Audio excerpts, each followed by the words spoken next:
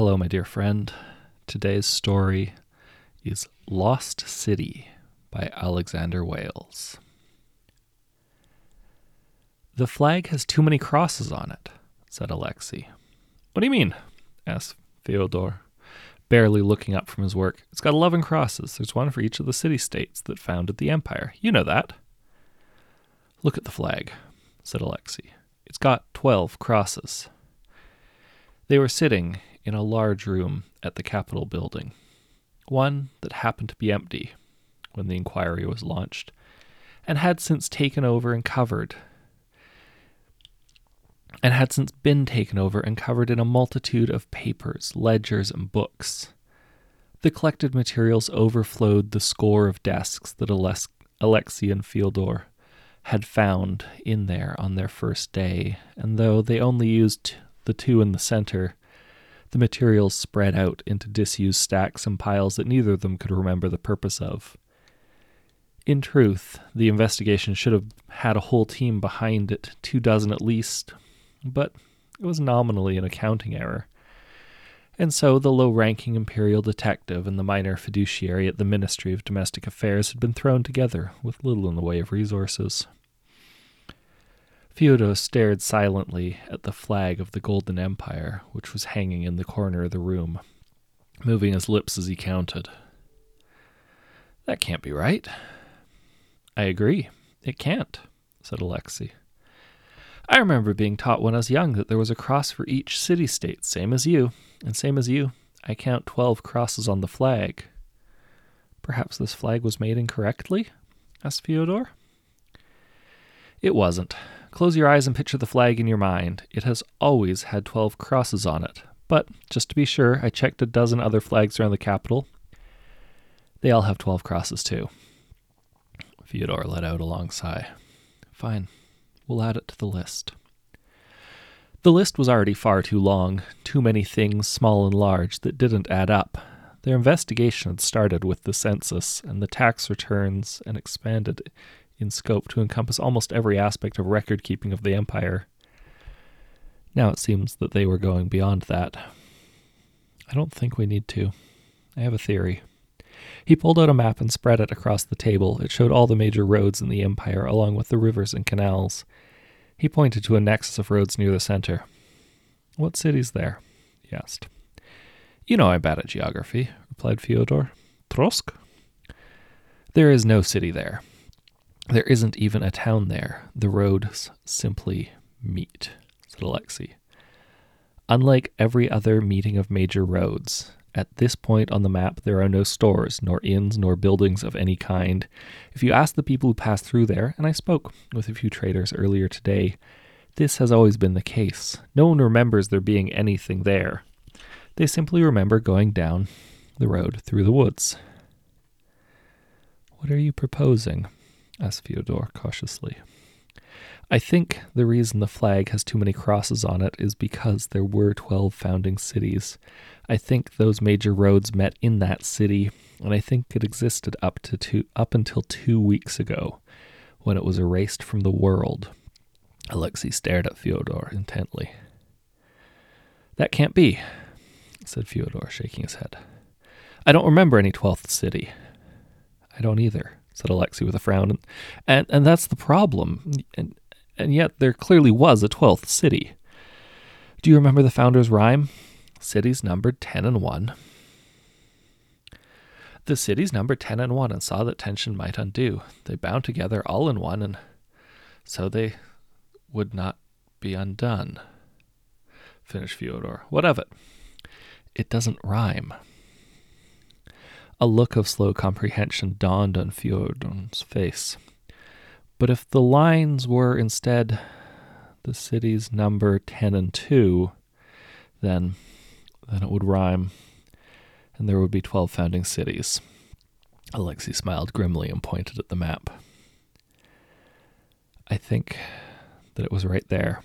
Not just because of the roads either. The census total was 1 million less than it should have been, right on par with all the other cities. And if you look at the distance of this spot of land from all the other cities, you have to start wondering how it is that no one ever set up a way station there, especially so close to the river. Whatever did this was powerful, but stupid. It erased the city and all the references to it, but it didn't erase the references to the references. It left gaps. If we feel out the edges of those gaps, we can start to understand what sort of thing could do something like this. If we start to feel out the edge of those gaps, we can start to understand what sort of thing could do something like this and what it can't erase. We already know it can't rhyme. So if we look at poetry and songs, we might be able to work backwards and... Alexei, asked Fyodor, how many people have you told this theory to? Why? You're speaking of this missing city like it's some abstract puzzle that needs to be solved, some natural thing, said Fyodor. We both agreed that this investigation was too big for just 2 men, that it should really have had 24. Then I look around the room and I see 20 desks. I see more books and papers here than I remember either of us carrying in. There should be someone here who worked on the census. There should be an accountant. And yet it's just you and me.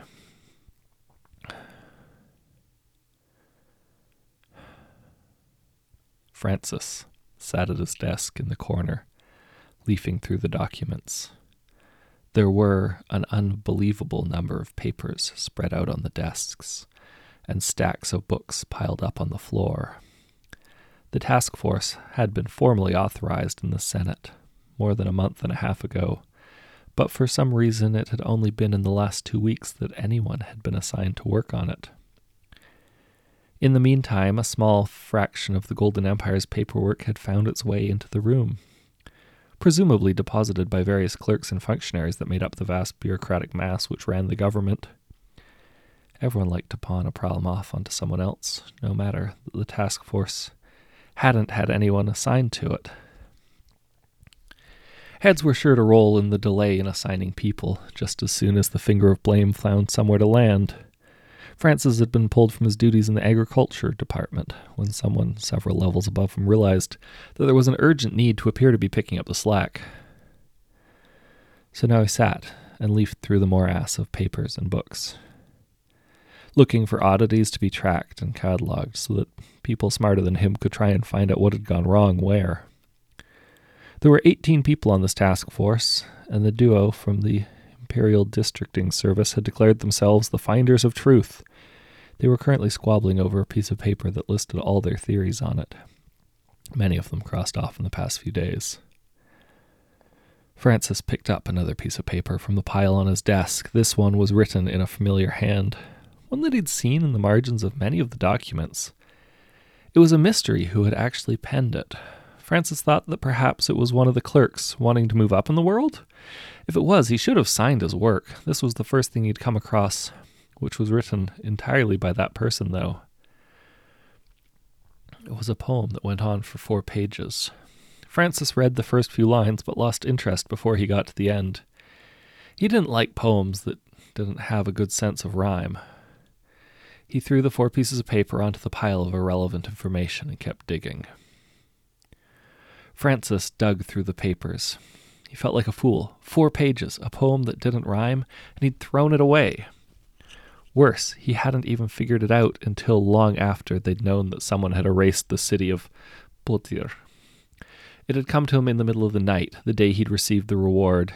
He drank himself silly, into a kind of drunken, triumphant mood that had washed him right into bed.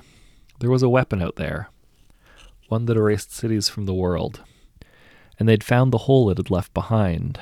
They were saying that it would be war with the hinterlands before too long, for who else would, or even could, have done it?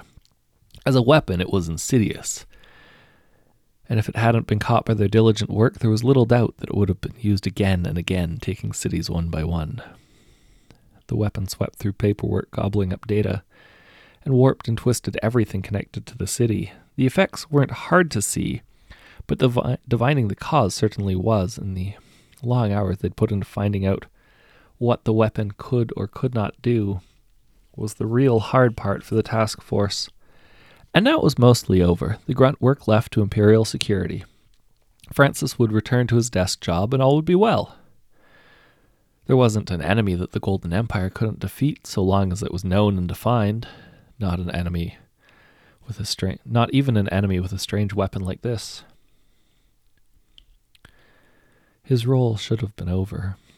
Only that there was something said by someone at the party that had stuck with him and clung to his mind into the night until it woke him up. "We'll get our answers from art," the man had said. "We'll build up a great big monument to the lost city and fill it with everything that we know, and the answers will come from art. Numbers and names were vanished easily enough, but the thing was crap at taking care of art. Look at the damn flag. It couldn't understand the abstract. We'll find our answers in the plays, in the metaphors that it didn't catch, in the poems it unrhymed." 4 pages, filled in the cramped hand of a man writing frantically. The same handwriting that filled the margins of dozens of documents and references. Until this midnight epiphany, Francis had never thought to question why he'd never seen any signatures or initials. He'd never even questioned that someone outside the 15 members of the task force had been leaving notes behind.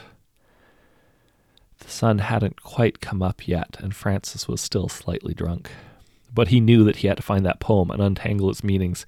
It didn't rhyme, but it probably had rhymed. Only that poem was written after the task force had been formed, after Pyotr had already disappeared, which meant that it wasn't actually about Pyotr. It was about something else, something that had also been erased. The piles of unimportant papers were massive. The clerks were going to sort through it at some point, probably in the next few days, shuffling everything back to where it had come from, but for now it just sat in a heap. Francis doubted he would be able to find the papers. He kept digging anyway. It was morning when he gave up. He went back to his home and collapsed into bed, the thoughts of the poem and what it might mean haunting him like a ghost. A war was declared on the hinterlands, and a fervor swept the nation. And so Francis kept his doubts to himself. He kept journals, though, and made poems of his own, poorly little ones that did nothing more than produce obvious rhymes about what he thought had happened. He never showed these to anyone, not even decades after the war with the hinterlands was over. All he had was a theory, one that would implicate people in power and undermine a righteous war. What gain was there in publishing the memory of people who didn't exist? It was a question that Francis asked himself often, even on his deathbed. The trunk with his papers stayed in the attic of his home, passed on to his son and to his son's son, without ever being moved or looked at, lost and forgotten.